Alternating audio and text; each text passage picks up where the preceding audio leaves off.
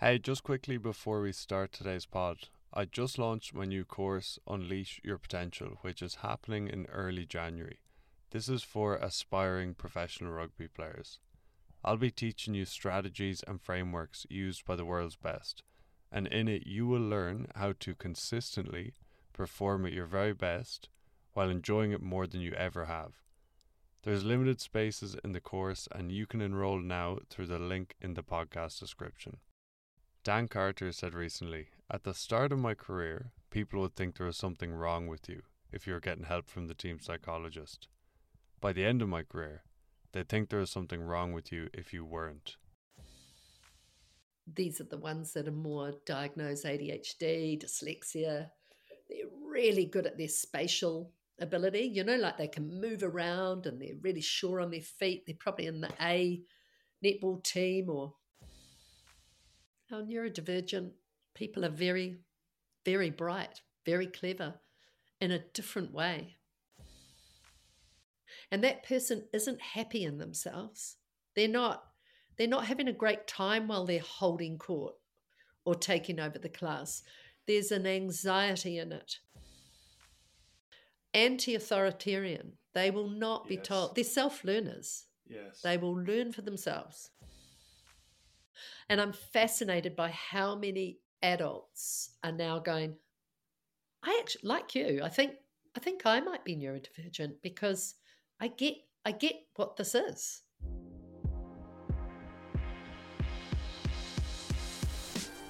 Hey, I hope you're keeping well. I'm Brian Moylett, former rugby player, now mindset and performance coach, and welcome to the pod.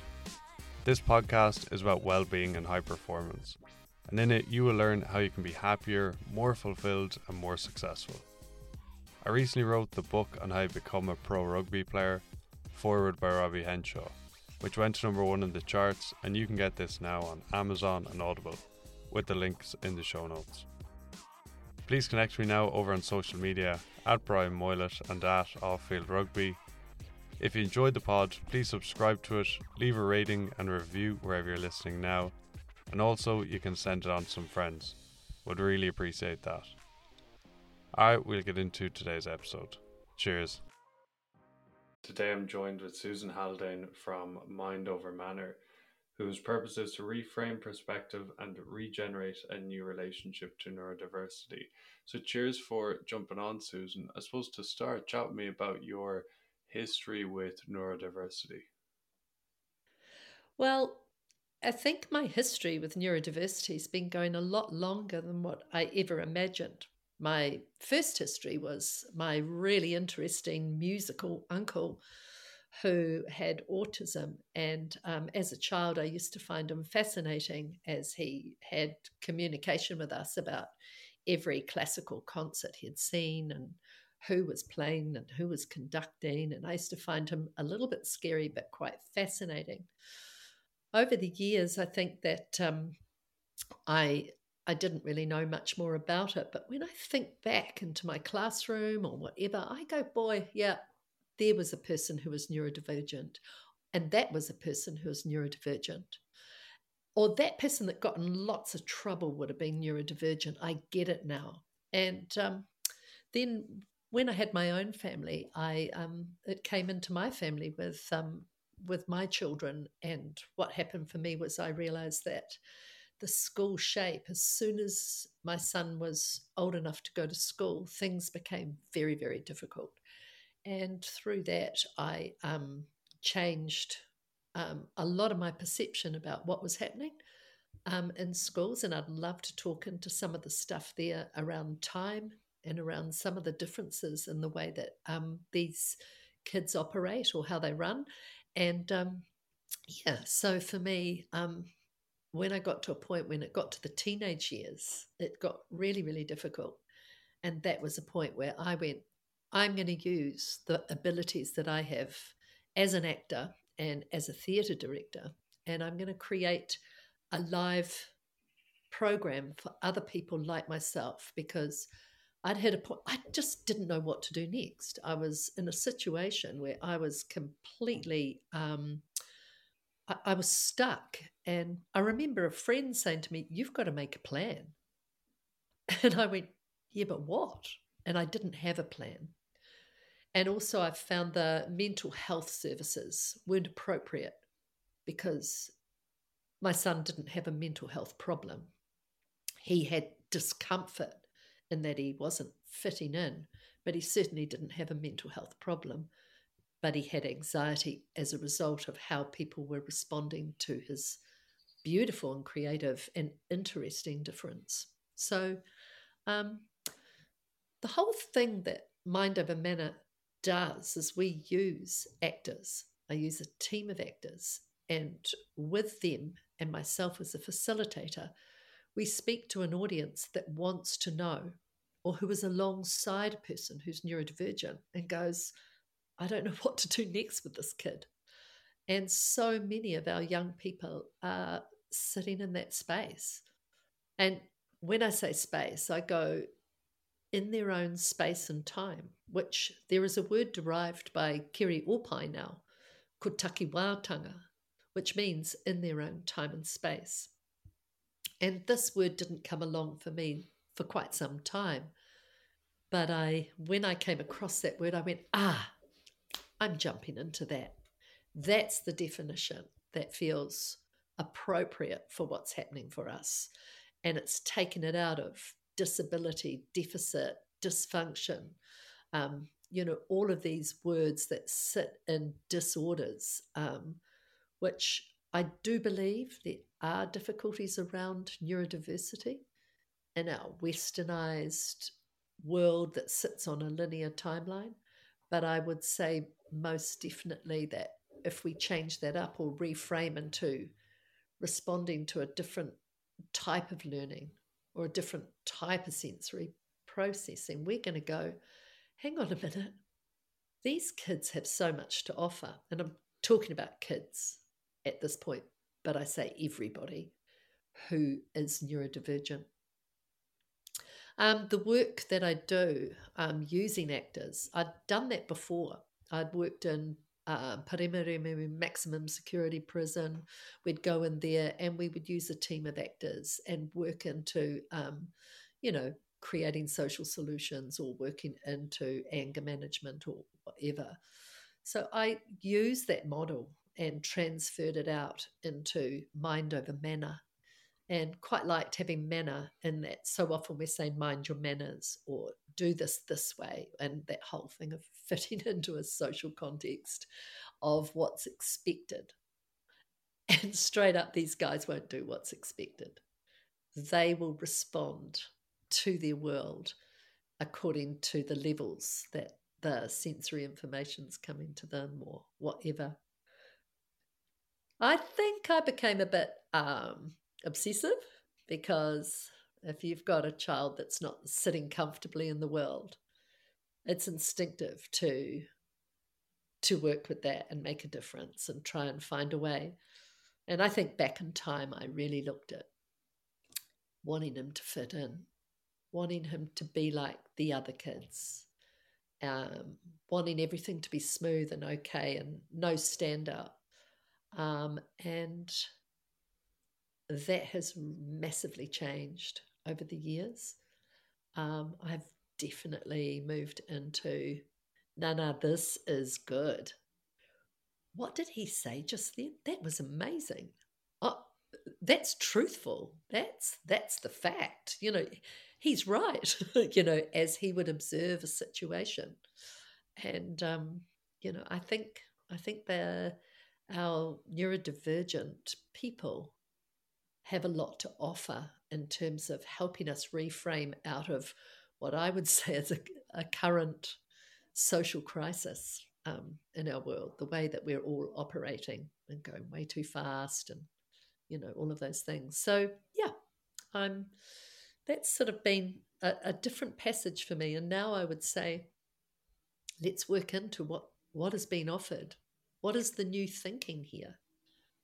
What are they discarding as not being valid or appropriate, and why? So, yeah, it raises those questions for me. So when you, I suppose, started looking into this, or over the time in which you have looked into it, what would a typical neurodivergent person be? So say for people listening in who may have heard of this but don't really know what it is, like how does a neurodivergent person present themselves? Yeah, really good question, because there is no one neurodivergent person that looks like another, but there are certain factors that can depict, there's a neurodiversity there. One of them is the sensory processing. Sensory processing can come in to a person really, really, the modulation's way too high. It's like having the music way too loud. And for everybody else, the sensory information's sitting at a normal and comfortable rate. And when I say normal, say we've just got baseline. But what happens for a person who is neurodivergent is the modulation can be out, which means that someone can be going, oh my gosh, there's just way too many people coming towards me, and I can't stand it, and they're too fast, and my mind can't absorb it all. Or it might be those lights are flickering, or it might be I can't look at the color orange, or it might be a person with auditory can't cope with figure and ground, like there might be a dog barking in the background, and it'll be freaking that person out because they can't hear what you're saying. They can go, I hear what you're saying, but I can't hear you. And so that can become incredibly difficult and uncomfortable for a person.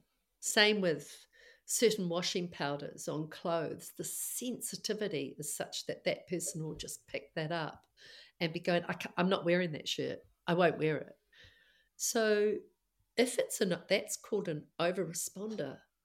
And that can make a person look really oppositional or rude, or it can make them be shut down or confused, but it's a type of overwhelm or anxiety.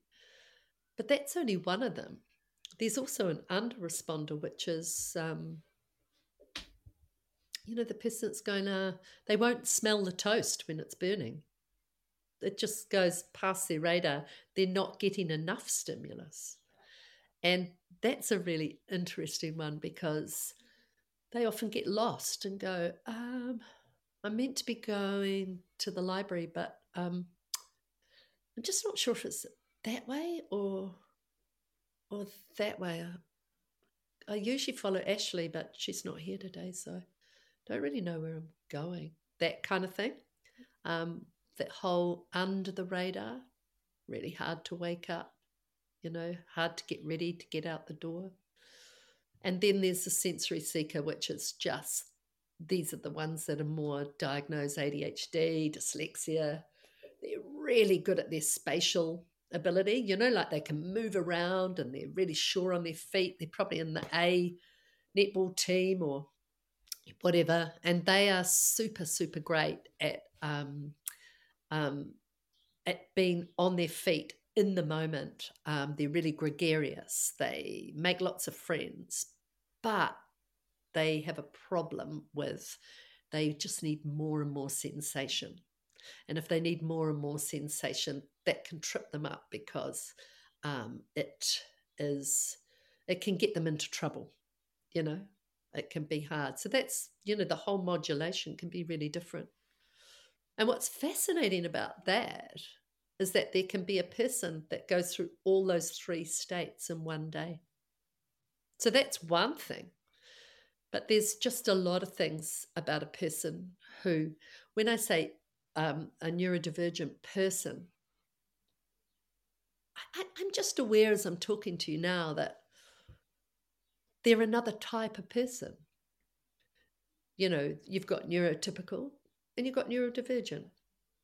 But neurodivergent can be anything within that. They think in pictures a lot of the time. So they'll read factual books, really into factual books, love getting all the detail and information. But if you try to, if they try to read a visual book, they can get, a story, a novel, it can be hard for them to read those sorts of books. They don't like it so much, but they're visual, they're spatial. They would probably be really good at drawing or architecture or dancing or, sport, but the thinking in pictures it can be very difficult with the English language. And the English language is hard because if you think in pictures and someone says, whoa, he's flying close to the sun, well, someone's going, what? They're not even in an aeroplane, or they'll take it literally. Or the other thing, pull your socks up, but I'm in bare feet.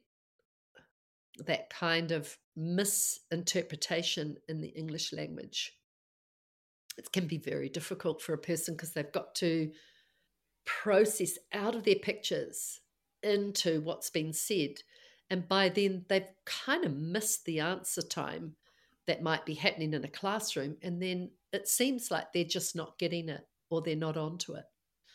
And our neurodivergent people are very, very bright, very clever in a different way.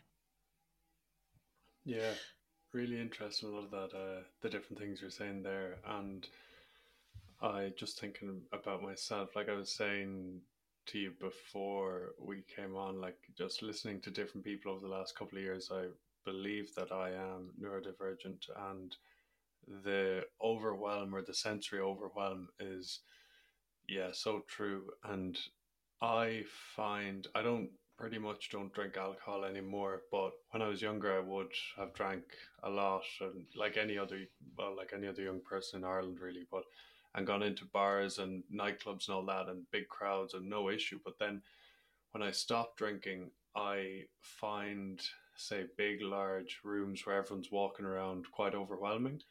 And I thought when I stopped drinking that it was because I was very introverted, but it's not really. So what I found then though, and this is like I coach rugby, so this is like every Saturday after a rugby match really. But what I do, if I just chat to one or two people, and I can chat to one or two people 10 times, but that's what I enjoy. So, or that's what I'm comfortable. But whereas I don't know if I'm in the middle of, yeah, lots of that, it's kind of like, yeah, just overwhelming. I don't enjoy it. And another way that plays out is if I get like a document with loads of information and stuff, I'm just like, oh, just let's talk about it. Like just tell me what's in it. And now this brings you, there's a couple of things there in the response to you, because that social engagement, is people just go into a shutdown and overwhelm. And that I would say is what happens when a child starts school, or when someone goes into a crowded room. They just can't do it. It's too much information. And also just all the cues and the hilarity and what's happening as people are drinking. It's so easy to end up being over here, being an objective observer to that, but you're not in it or part of it. It's a funny kind of separation that happens. I fully get that. I was a student in Dunedin for a year, and I couldn't do that culture. I don't mind. I can have a drink. It's not that. It's like it became senseless to me. A whole heap of people standing around in that crowded, because I wasn't having a conversation that necessarily engaged me. So I'd get a bit lost. It wasn't oh, they're drinking, they shouldn't be doing. It wasn't anything like that. It was more feeling socially uncomfortable with not being able to find my wavelength with the people. I also think a thing that can be really, really tricky with the changeover or the overwhelm that happens is that it can lead to people having, and I'm not talking about you in this instance here, I'm just saying often it can lead to a person becoming confused or overwhelmed but shut down, or they can be quite rude or abrupt to a person when they're going into overload. And that will often happen with the person who is what we call the over responder, the person where everything's coming at them too much. There's other senses as well. There's the proprioceptor sense. That's the muscle tone in your body. And for some people, that doesn't engage. So they can't catch a ball. And this sits more in it used to be called Asperger's. They don't use that terminology, but within autism. and OCD, trying to catch a ball can be very difficult, or ride a bike. And it's the two hemispheres aren't crossing over and getting their messages from one side of the hemisphere to the other. So for some neurodivergent people, they might need to, say, pick up their hairbrush, but they can't pick up their hairbrush just using their fingers and their hand. It's almost like they need their whole body to pick it up because they're not getting the crossover in the same way. There's so much information to understand, but also there's another one, which is the vestibular sense, and that's the sense of your body in space. So a person, if they're in the dark, we all know what this might feel like, is that in the dark, you might not know where your body is in space. But for some people, that's more so. They might, if they stood up in a tent in the dark and there's no torch, that they might tip over, grab the pole and fall over. It's that kind of thing. There's some other, so, the sensory thing, it creates a need, because that person will get a need, which is, I need to get outside, or I need to make a noise. So when something overwhelms them, it might be the smell of fish cooking. They might need to go, what? They have a bodily response that creates something that when other people look at them and they're going, what? Like that, people think they're weird or strange. So some of the work that I really do with our audiences, which are, people in social justice system, education, health, whānau, we go right across the board and work with all people who run museums and libraries, all sorts of places.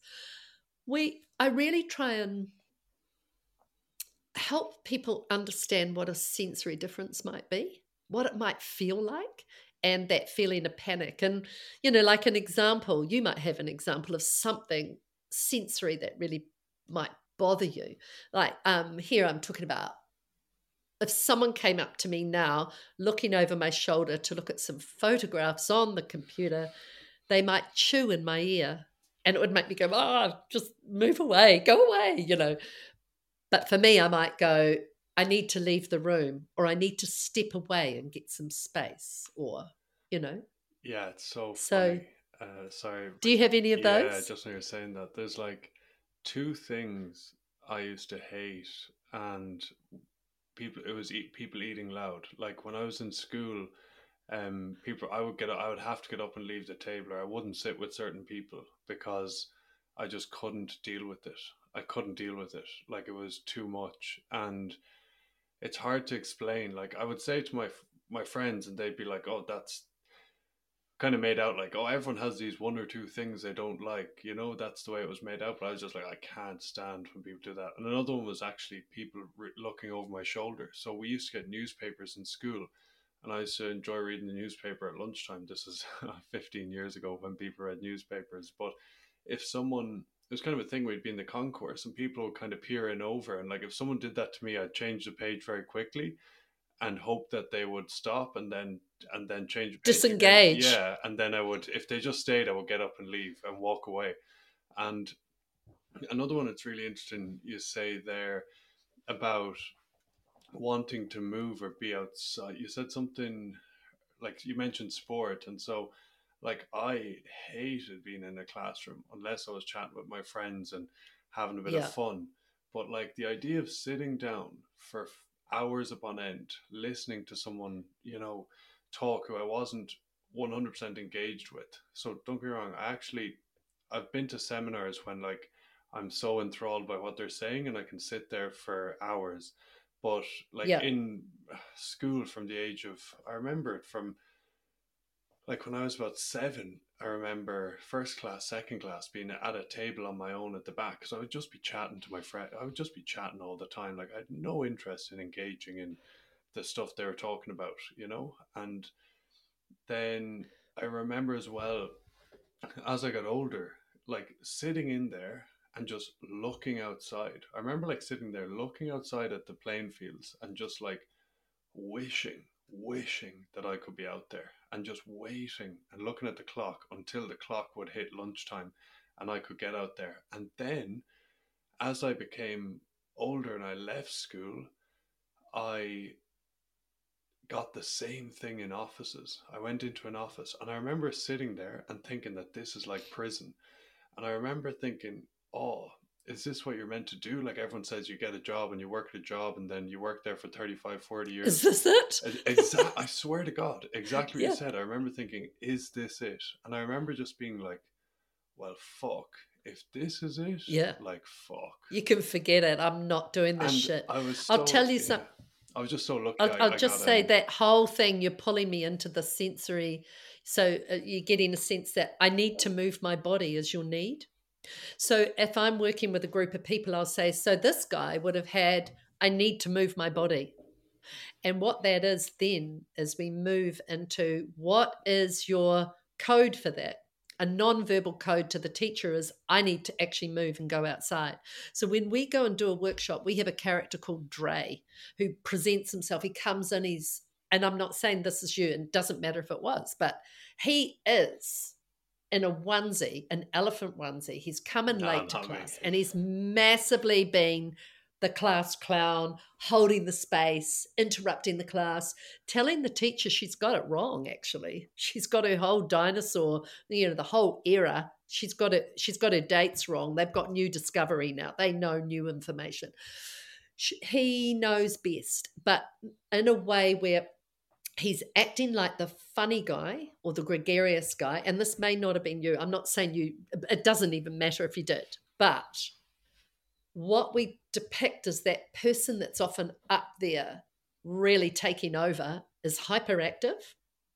They overheat. The physical body of a person who's a sensory seeker is that they overheat quicker than other people and they don't have the same cool down process in their body.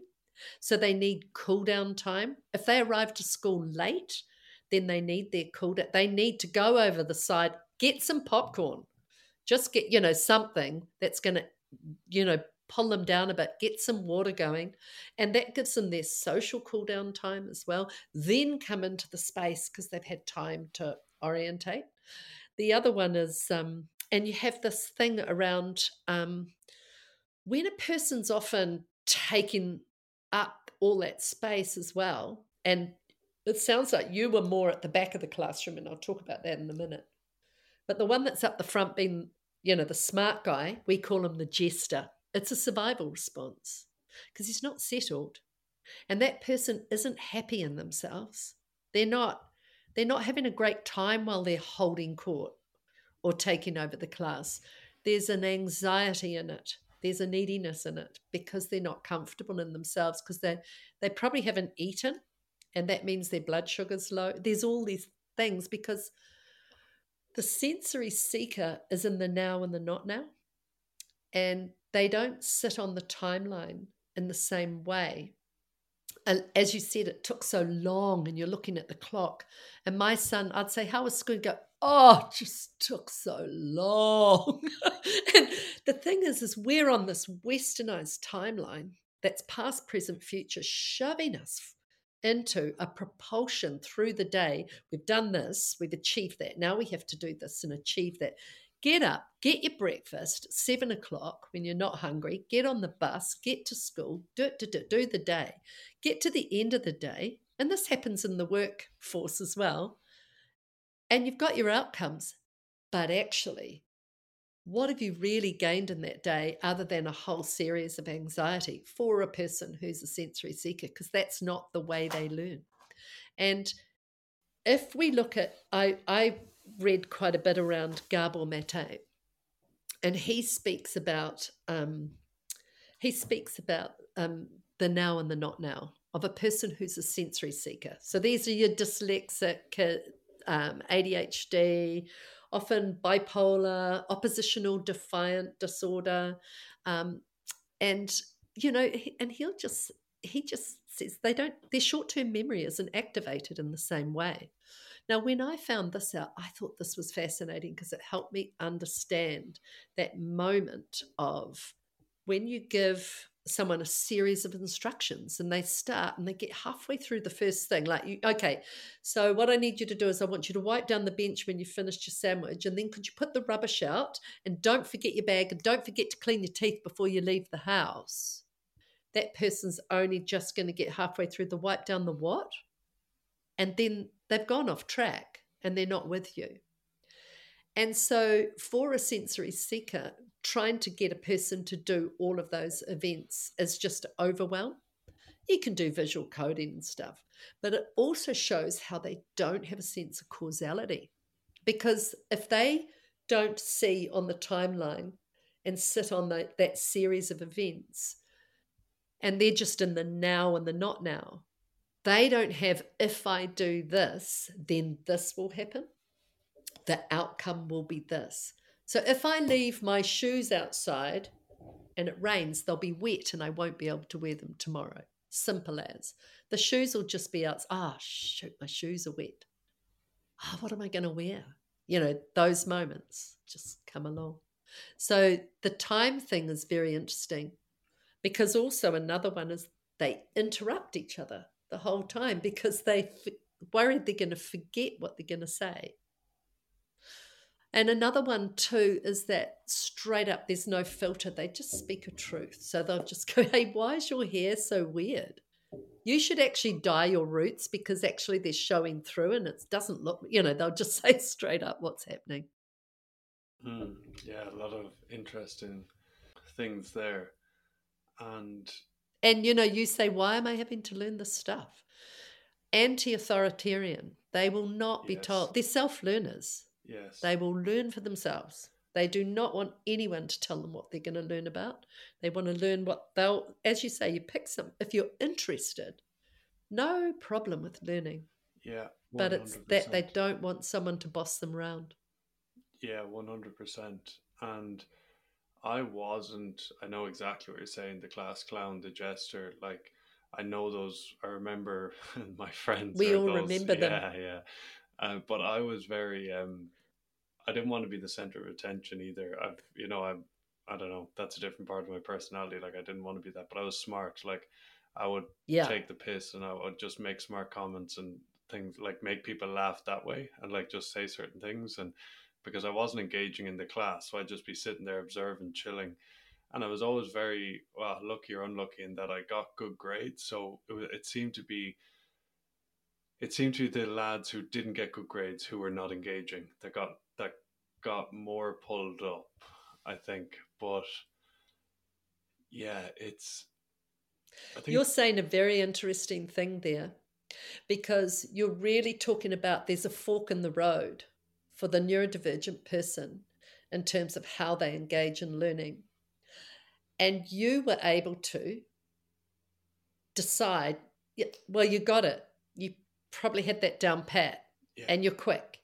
So you got the learning, and then you were able to go, yeah, I got that. You probably, I don't know whether you needed to do your homework or whether you needed to apply yourself any further, or you just could wing it and get through. But then if you look at 80% of our young male incarcerated at the moment, it is thought that 80% of them are diagnosed ADHD. So what we get is that in that fork in the road, we get the ones that jump off, and they're probably the class clown, or they're probably just, they're not able to assimilate it because they can't get ordered and they can't get organized. Because it sounds like you probably flick between the two, where you're the over responder and everything's just too much, but you also are in your vestibular sense is really important, so that you need to move your body and you need to be in motion. Deepak Chopra speaks about motion, and that everybody has a different, in their DNA, a different time cycle, and that they need to, one person might be, have a, like a cricket might hatch and it might have a 40-second sort of chirrup sound, whereas another cricket might hatch and have 30 seconds, that we all have our own time cycles. But also speaking into how stillness happens, like for some people to be still is their still point. It's their calm, I'm centered in myself point.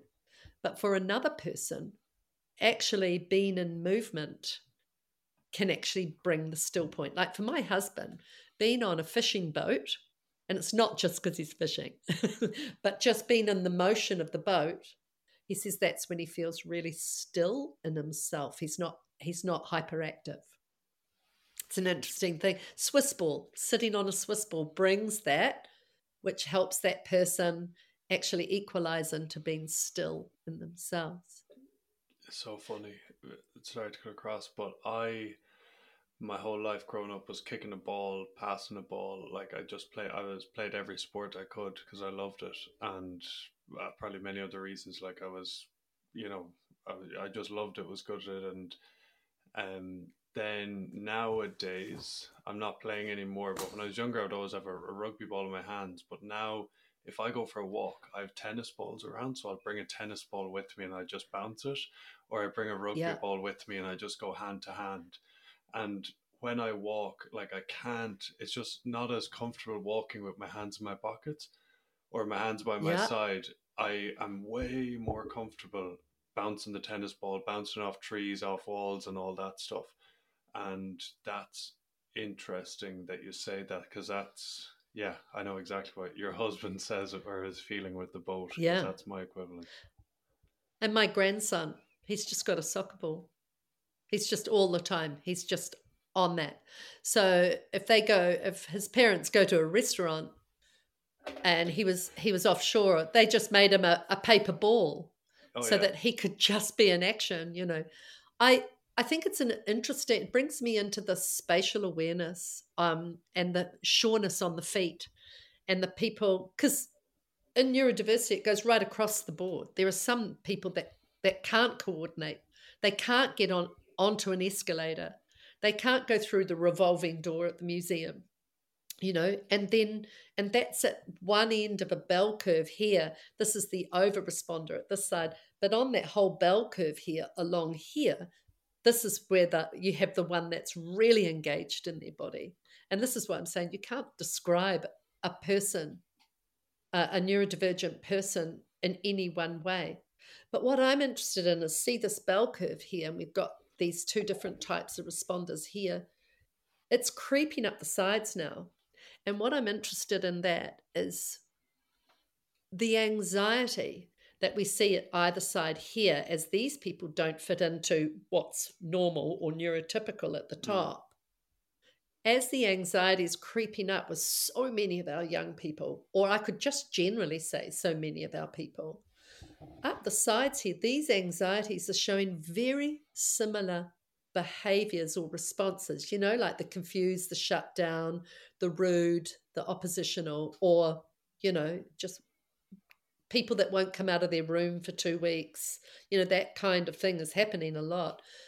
But if you look at that, these people haven't got diagnoses.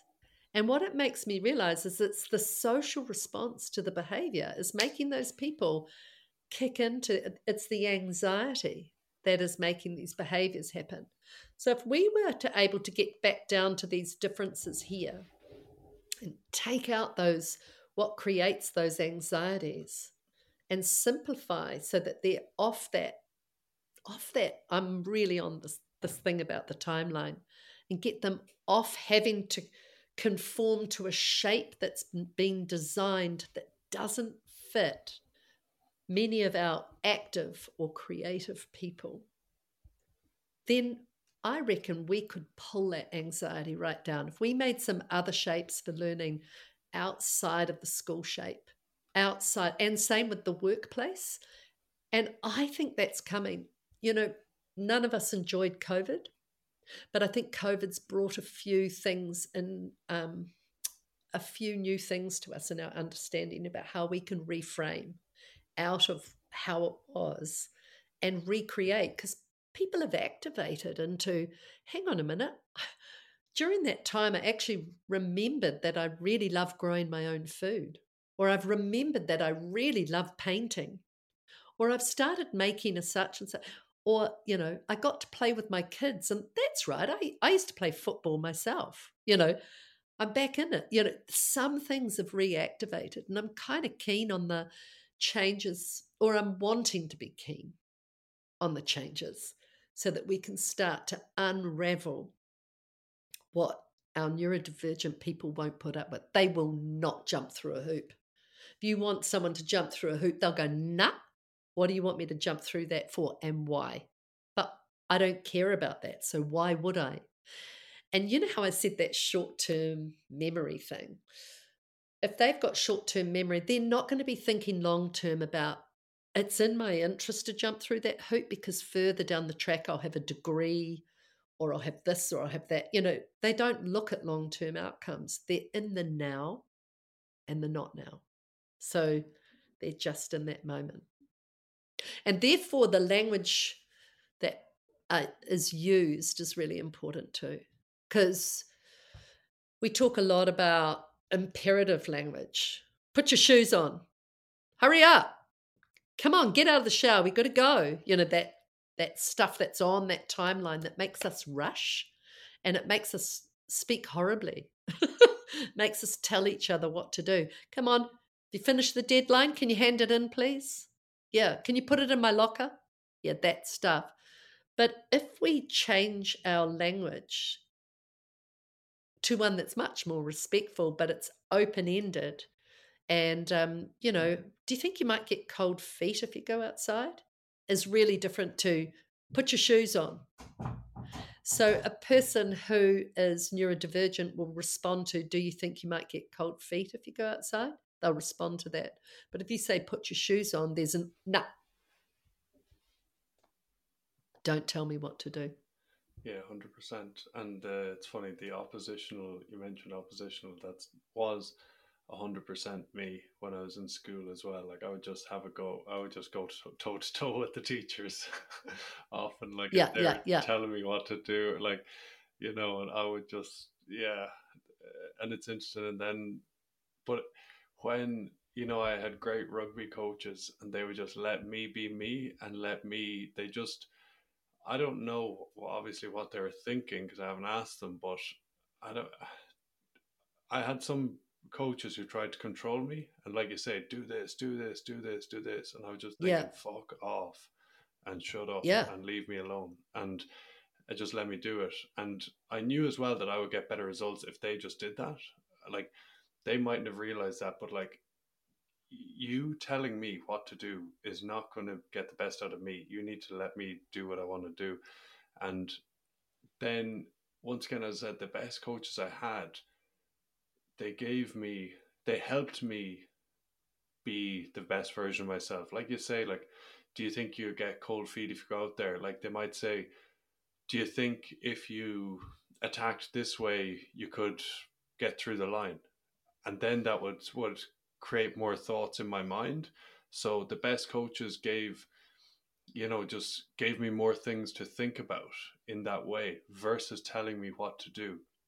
And it's something when you were chatting about learning in a school sense, I coach rugby now and I'm always kind of thinking about coaching. And a big issue with coaching in general is when coaches talk too much, neurotypical, neurodivergent, whatever. But yeah, something I think is just, the way I would, and maybe this is my own biases, but the way I would verge on is giving less information, allowing them to learn, and then for the people who want more information, give them more information. So a mentor told me that my coaching style is guided discovery. So I have an idea of where we want to get to, and that can be collaborative for sure. But when I'm coaching, I'm creating scenarios, drills, games which will allow them to discover for themselves how to do the things we want to do out on the field. It's not me telling them. And so I've just been in these environments where it's like, this is, do this, and try to just shut off and just like let me out in the field. I'm sure there's many So like authoritarian doesn't work, eh? And it's really lovely you saying that, because if you were to put that into neurodivergent terms, what you're also doing is through that open question, you are allowing a person that, I mean, and I'm not necessarily even speaking about on the field, but a person that has obsessive, gets caught in obsession, it can be really hard for them to open out into new thinking. And as they say, it can be exhausting to just continually be thinking about one thing that is their specific interest or obsession. Like rugby's got quite broad, it's got lots, but some people can get caught on just some really quite their special interests can become quite honed and quite narrow. And so, working with the language to open it out and use suggestive, declarative language, how do you think you're going to contact me later? Rather than take your phone, the difference makes a new neural pathway happen for that person. I love what you're saying about being on the rugby field, because what you're also doing is you're creating mana ki te mana, that equality between two people of working this out. One person's just feeding an option, but the other person's working it out for themselves. And it's just so, so great. And as you do that, it's a guidance, recognizing too that so often people that are in these sorts of in sport, or musicians, if they're playing a gig or whatever, they're often in a state of propulsion.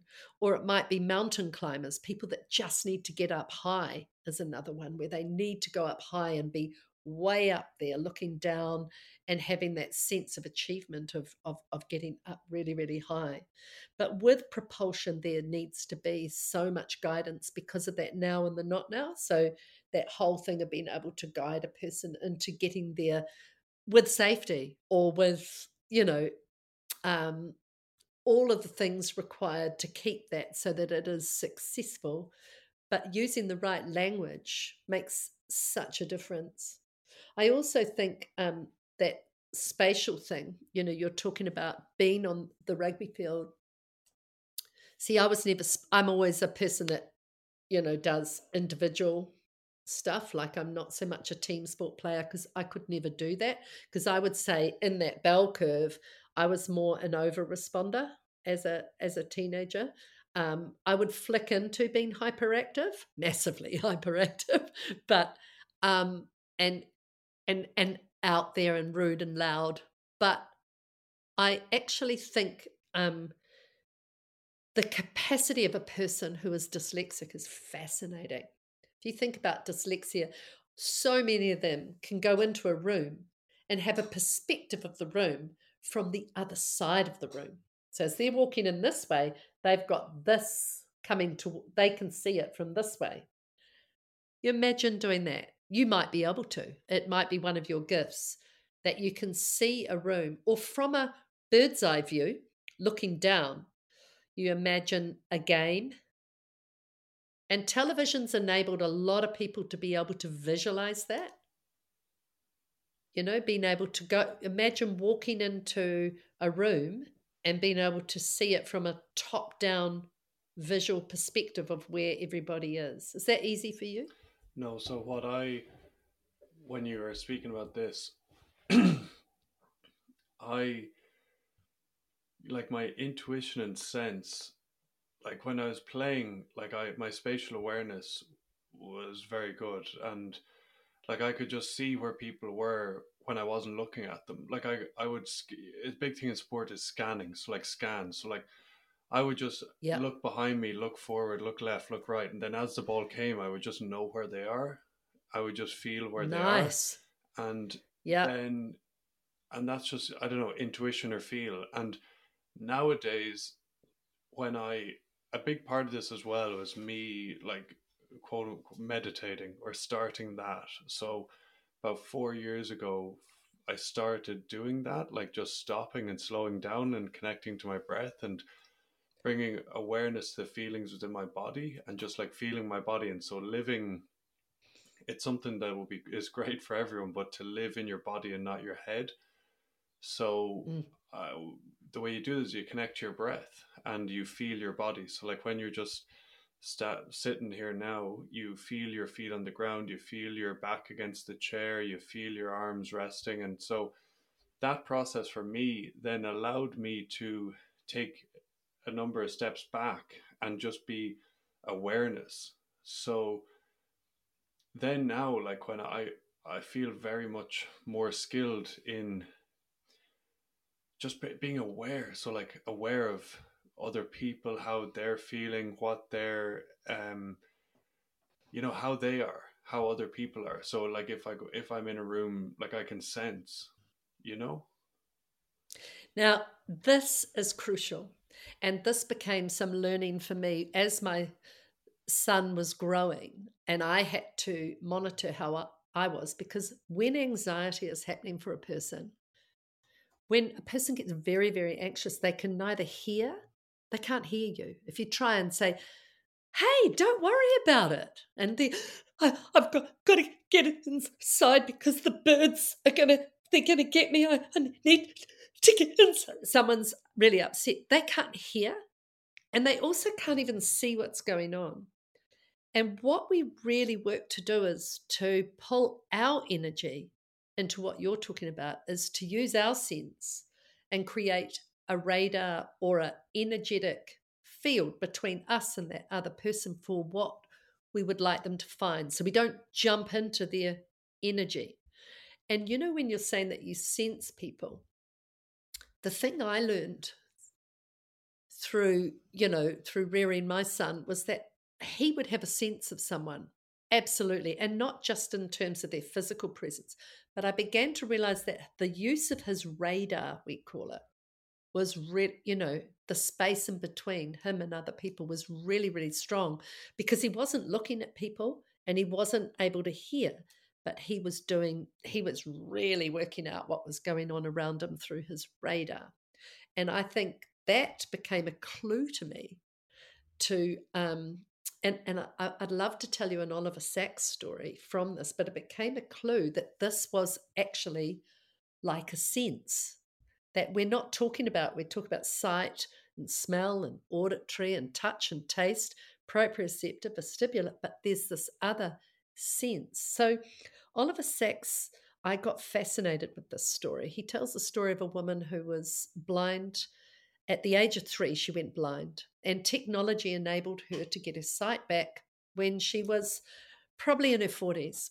And getting her sight back was absolutely overwhelming. She couldn't stand it. It was, there was focus, there was figure and ground, what was foreground, background, color, lines, horizontal, depth perception, way too much, could not cope. And she got very overwhelmed and upset. And she went to Oliver Sacks, who was her neurologist. I don't know if you've heard of Oliver Sacks.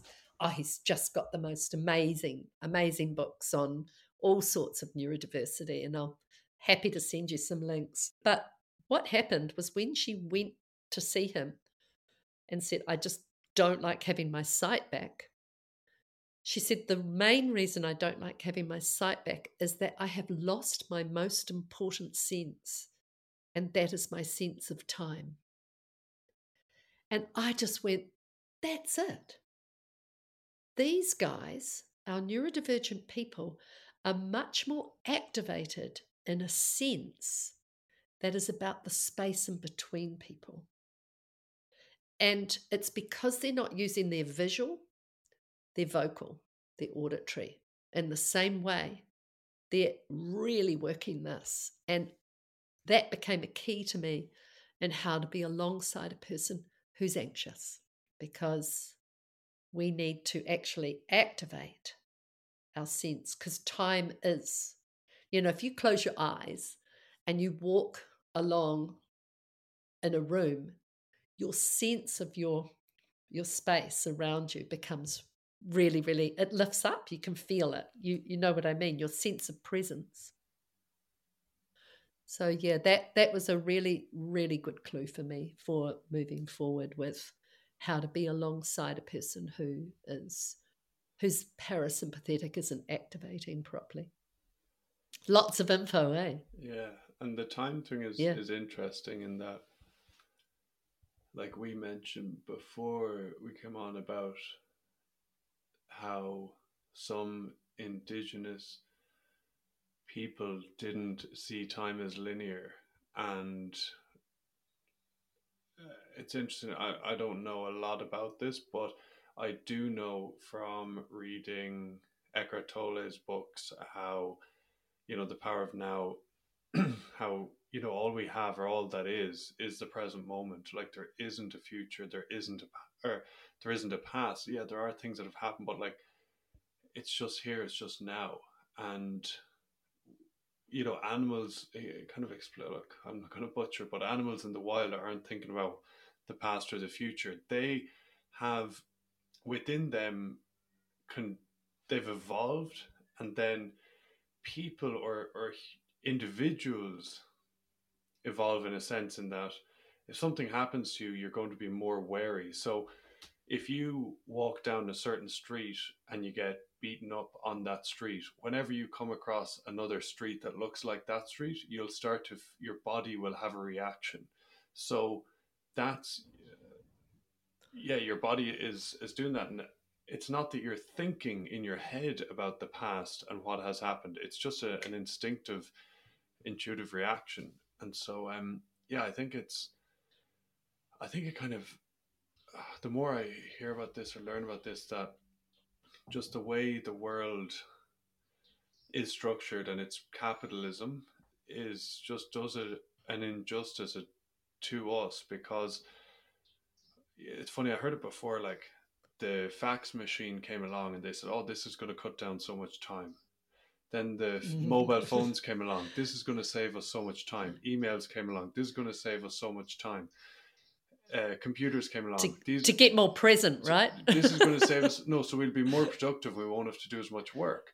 But more productive, but also so give us more free time yeah, to be present. but it's No. just not the case, obviously. And look, you're older Yeah. than me, so you can remember. But I can remember a time, if when I was a kid, I don't believe people worked as hard, or sorry, that's people weren't as anxious. Definitely, like like this. I No. think people are No. just always switched on and anxious, and it's because of technology. Obviously, not to say people didn't work hard. Of course, people it did in the past, but It's because of technology, and there's a really lovely that we've had the opportunity. We've been funded by Foundation North to create a te ao Māori perspective or reframe into what neurodiversity is looking like, or takiwātanga. And, with that looking in their own time and space, if we're to look at timelines, Dr. Rangi Matamua speaks about over the time at Matariki, it's given Matariki and the celebration of that, having made that like an official holiday has been great because it's given people more space and time to actually understand what it's about if we are Pakeha, to lean into this thinking and go, this is great. And years ago, well, first of all, I'll say Dr. Rangi Matamua, as he spoke, he talked about in westernized timelines, we have really been given a time frame from the other side of the world that really is about the sun. And it's past, present, future, but it's a bit about, seconds, minutes, days, weeks, years, but it sits on this line. And actually, if we really look at how the time can be measured, or how we understand time, if we look in Te Ao Māori perspective, they are looking at the moon, they're looking at the sun, and they're looking at the stars, and integrating that into a different type of calendar that has times when the alignment of all three of these with their connection to nature, they know and can read this. And it means that they look at time in a way that there are certain times just before the slither of the new moon where is a time called whiro. And the time of whiro is a time where this is when the fish go under the rocks. This is when there's no fishing to be done. This is when you stay home. This is when you don't go out and try and get anything done because it won't happen. And then there's other times when it's all flow and go, and I think that time's called rongo, but it's not completely this isn't completely my knowledge. I have people in my team that are holding this information, and they know it because it's theirs to hold. But isn't it great? Because that means that up in Te Tai Tokoro, they have schools that are completely adhering to their own Māori calendar, so that they will have federal days where they don't do. And they are changing up how they are doing stuff so that they are working in basically with nature and their reading of nature. And I think a big part of what's happening with our young people here, and more of them are coming in with neurodiversity, is that they're bringing in a change, and they're bringing in a thinking that's pulling us back to nature. And while a lot of them are on their devices and stuff yet and they're uncomfortable, this will come because so many of our young people do not, they won't go with the inauthenticity of the society we have at the moment. Then they won't buy it. And they go, nah, I'm not doing that. Or it's too much for me. It might be a different response. It might not be oppositional. It might be just overwhelm. But what I like about this is that the back in time, let's go back 200 years, and the elders, and this comes from someone I know, Tukairangi, who is on our team, and he's spoken to me about what his nan has taught him. And he spoke to me, we had this beautiful kōrero around the thing of the elders would look at any young child that's born, and they would look to see what are the gifts that this child brings and into our whānau. And it's a really interesting thing because you might have a child that doesn't sleep at night and the child's still awake and it'll be, this kid's so difficult, won't go to sleep, da-da-da-da. You're going to need to do the sleep program and da-da-da. Whereas back in time, it would have been, this baba is looking at the skies. They probably think in pictures. They are mapping. They know the coding. And they're able to look at the same way as you've got that spatial awareness around you when you're on the field and you know who's behind you and who's not. It's a spatial sense. And it might be the child who, in this day and age, is overwhelmed at the mall because all the colours are so fake and so bright and there's flickering lights, to back in time, that child's sensory perception and hypersensory perception for colour might have been the person that would see the fuchsia berries flowering on the bush over there, way over there, and go, the fuchsia berries are flowering and the berries are ready for picking. Do you see? So we've pulled out of what were gifts, and we've pulled out of the kid that won't sit still in the classroom would lead the haymaking team. He'd be the one, he'd be up there, or she, they'd be up there, and they'd be on it, and they'd know how to, or on the horse, do you see? So we're taking our kids away from these other abilities. And I think we're in a turnaround now. And I'm fascinated by how many adults are now going, I actually, like you, I think I might be neurodivergent because I get what this is. And every actor who comes to work with us will say, hey, Sue, can I have a word after we've started doing the work? I actually think that's possibly me. I actually think maybe I'm neurodivergent. And I go, well, of course you are. I would hope you are, because actually that means that you're super creative and you think outside the box, which means you don't do mob mentality. And we don't want to do mob mentality, do we? Well, I don't. No, me neither. Yeah. Yeah. And maybe some people do and they're comfortable with that. I think, But let's make space for how people want to be. it's funny because I think some people do, in that. I remember a friend of mine saying, like, after COVID, like, oh, I just really enjoy just being in the office and just going in and having the routine and just, and to me, what he was explaining was hell. But he I was trying to like see through, I was trying to like, I was actually, observing, I was like, is he just saying this because he has to go back, or and he didn't actually have to go back, it was a choice, but is he just like, is he just saying this? And like, I actually got a sense that he did like getting up at whatever time, going into the office, sitting at a desk, and then going home at 5 o'clock. And I was just Monday to Friday, and I was just like, I was like, oh, it actually, he's just so different to me. Yeah. There's diversity, right? Yeah. And no one's right and no one's wrong. And so all the, I mean, another thing we went through the COVID thing was the diversity of people in their, in their views or beliefs about things, and the separation, the polarization is incredibly valuable for us to have seen, for us to actually go, actually, we are all really different. Mm.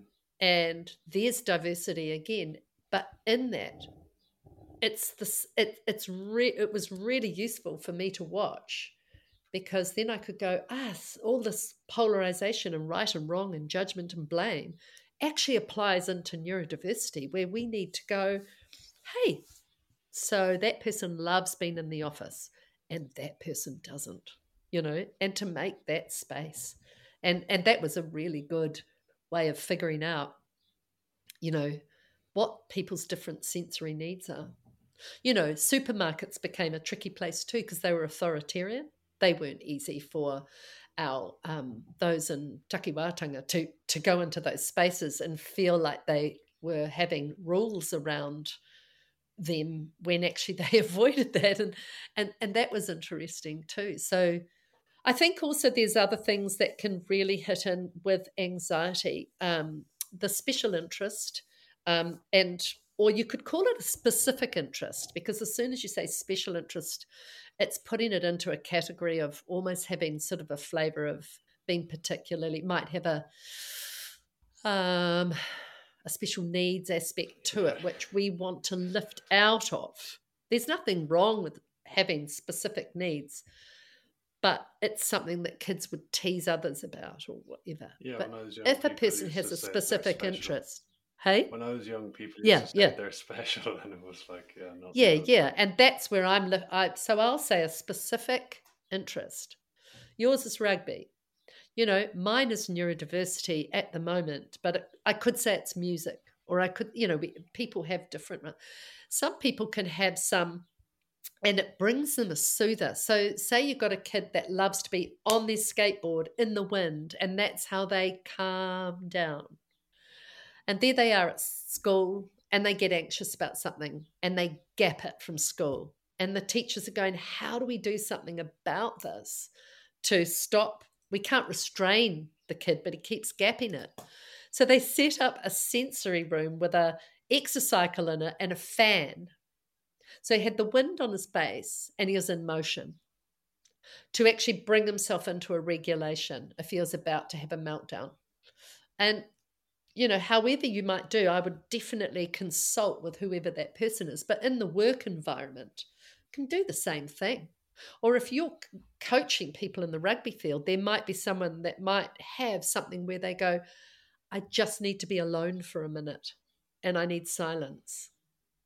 So I'm kind of also talking to teachers about creating a coding for the entire classroom, which it just might be a 6.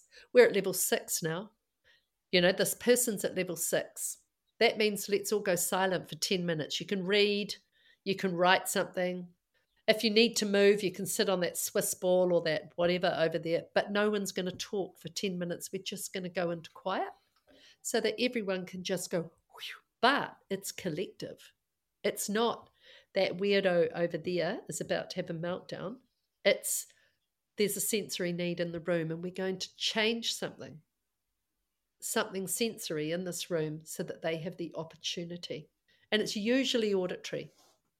Yeah, it's interesting you say that. And I was speaking to my mum a year or two, I don't know, a while back, and we were talking about mindfulness and just this idea. And I was chatting to her about it and how kids need to be taught it in school, and of just bringing awareness to your breath and just being able to relax, like being able to relax for maybe the reasons you're saying, so that that people don't get overwhelmed or whatever. And mum said something really interesting. And in Ireland, there's a thing which I remember doing. And mum said that her mum was her teacher and she did it. which is called Che Culla, and it's the Irish or Gaelic words for go to sleep. And so the teacher would say to us, like, "Oh, Che Culla, everyone," and we would all just put our arms out and then put our heads on our arms and literally like go to sleep. That's And it. exactly, and we would like, and that's That's like it. that's what mindfulness is, or that's what, this big word, like whatever, but that's what it is, a teacher, those teachers would have, and I'm sure it's still being done, maybe it is, I don't know, but those teachers, when I was going through primary school, would have had a good understanding of their class to know that when some people are acting up or they've lost control of the class, to do that, or some, I can't remember the reasons, but yeah. So there's two things there. The first thing is, yeah, you can do that, and that might work if we're heading. And here we get back to the gut, and we get back to use your instinct. Yeah. Once we have a collective, non-judgmental understanding of what might be happening when a person or a number of people are anxious, then we can either do the go to sleep, or imagine that kid coming into the classroom going, "Hey, yeah, in the onesie. I've got this on, because the principal asked me to wear it because this is going to be the new uniform for all the cool kids next year," or whatever, being the smart ass. But actually, the teacher could join that and appreciate that and uphold that person in their anxiety and go, "Hey, doesn't matter that you're late. We're just glad to see you, but just get yourself some popcorn, get some water when you're ready to join. But hey, that's a funny costume," and join with humor. There's different ways, and it's so about who the person is and who's actually overloading at the time. And also it could be the teacher overloading, get that. Because we just said, let that person come in, let them cause the havoc, and everyone have a good explosion of laughter, and then we can get back to where we were. And another teacher would say, yeah, but we'd never get back to where we were because we've got 5 of those in the class. So it's how to find the measure, but starting to get much more organic with how we relate to each other. Hey, It's so funny that you mentioned that about your example of someone in a onesie and whatever. And when you mentioned that first, I kind of just thought, oh, that's a bit ridiculous. But I get it. And then I thought back just when you were saying it again, how a bit ridiculous and that mightn't really happen. But when I was in high school, and anyone who's in my class in Rossgrove will remember, there was someone who used to call himself the Black Ninja, and he used to wear a black. He used to put on his jacket, zip it up to the top, and have a balaclava, and then used to run in to the class and be like, "The Black that's Ninja's it. That's here," the and same he'd thing. start going like berserk and start like acting up, and everyone would start like laughing. And you know what's so funny as well is that we used to, But what would the teacher do? the teachers would be pissed off because he was a troublemaker. But let me finish. That's the So change point. I'll tell you something interesting, and I don't know if we have time to. This is a whole new area, but something that I once again sussed out, perceived, understood was that we used to call them the ADD kids, and like right or wrong, like, and it's funny, I think I have ADHD now, but I wasn't that type of person. I was never like, look at me, I'm the Black Ninja or anything, the furthest thing from it. But the other kids, the other lads who were like that used to hate each other. They all hated each other. Yep. So there was, Yep. in my year of 40, it was a very small school. There was 3 definites and maybe a fourth who was a bit more of the, and I'm not politically correct, but a bit dopey. So the people who said low sensory, who just like are a bit like spaced out all the Yeah, time. they're the ADDs, and Yeah, they're very clever. But you yeah, just gotta exactly. catch their curiosity. It's a stimulus. So It's something not. There's a gateway, neural gateway that's not opening up as quickly. But once it opens, they're right on. yeah, Just got to it's say that. funny. It's funny, Yeah. you say that because yeah, there are 3 or 4 of those, 5 of them, more of them. But we used to say it's like, geez, he's really spaced out and dopey, but he's actually smart anyway. But the Yeah, hyperactive that's it. ones, there were 3 or 4 of them, and I could tell it was funny that they used to hate when one of them would go in and do their act and get loads of laughs and attention. The other ones would be fuming, and then they would talk to I would say, not I'm saying us, but the rest of us who weren't in that bracket would say like, he's a fucking idiot, that fella. And it's like, and Yeah, yeah, each of yeah, them would yeah, say yeah. it. Each of them would say it to us about each other, like, but, and I'd nearly be like, no, you're just pissed because he's getting the attention that you love getting. Yeah, yeah. And yet they're not attention seeking. But what's happening is that those guys are probably getting triggered into their own anxiety because they know what that excitement is. My son used to say there's a fine line between excitement and terror. And that will happen, like with things like, say, you're doing some sort of a physical risk taking, and there's a moment where you realize you've got yourself in a situation where actually this isn't very safe at all, and this is quite dangerous. And how am I going to get out of this situation? I'm in trouble now. And the same thing will happen with kids when they're out at night, late at night. They might be really high up on a bridge, and they can't get down, and they're stuck. And they've climbed all the way up there to watch the trucks go meow, meow, meow at 2 a.m, and then suddenly they shoot. Oh no, how are we going to? Or the outcomes that happen where they're in trouble with the cops because they were spray painting or whatever. But I don't know how much time we've got, but I think it's really important to talk about the power. How much time have we got? I have to go. Yeah, like now Yeah, in the yeah. next minute or two. Okay, Sorry. so that's okay. Yeah, I get it. That's fine. So I'd like to finish because what we're talking about there is survival defense behaviors. And we have, all the different survival defense, fight, flight, freeze. But the fake, oh no, I'm fine. Don't worry, I'm fine. He didn't mean to hit me with the ball on purpose. I'll just get on with the game. Don't worry about me. That kind of one. Or there's also the jester, as we talked about, or the fool in Shakespearean terms, the fool, the jester who tells the truth, which is the one we've been talking about a bit. But there's ways to find the inside voice of those people and how to connect in with them so that they're not always in that state and feeling that that's the only place that they can sit in, and they actually start to find them coming into we talk about an outside voice. What's the outside voice? And we start to, that person's using their outside voice, but what's the inside voice? But to reframe some of this, we can go, a person could be called hyperactive, or you could say that they've got endless energy. A person could be argumentative, or they could be free-spirited. Inflexible or stubborn could become committed and loyal. Irritable, and that's often with the person who's an over-responder, could be sensitive and aware. And you can have a daydreamer, can form any mental picture that they choose. So there's different ways of how we view this to take out that judgment, because so many of these kids that are coming through now, and there's a rush of them, and what they're doing is they're activating people's realization of the neurodiversity that exists in adults. And just to close off, I'd like to say that so many of them aren't actually built for the world that we're living in right now. And they're coming in as disruptors, as change makers. And they're coming into their families, and they're creating big rumble. And the people in the family, because of that unconditional love, they're having to shift around and move. But what I'm finding is that educators and health workers, they're all moving now too. People want to know.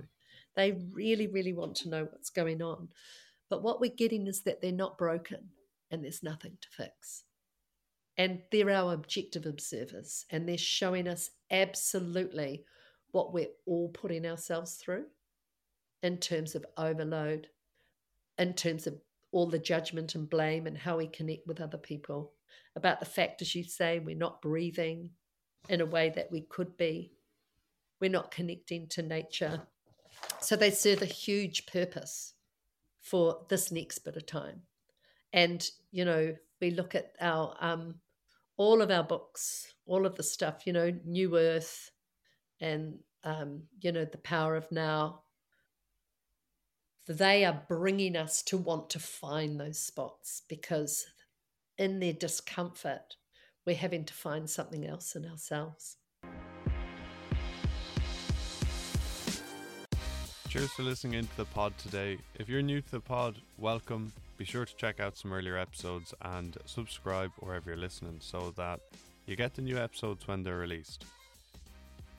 In my mid-20s, I began studying the mind, and that led me to playing the best rugby in my life and enjoying it so much all the time, like regardless of results. Whereas when I was younger, there were highs and lows, and it felt uncertain, like I was on a roller coaster. But then, when I began developing and harnessing my mind, it felt like I'd absolutely cracked the code. Now I work one-on-one with players, and yes, I help you overcome challenges, and we do mental skills work so that you can consistently perform at your peak. But I also help you expand your mind and grow as a person.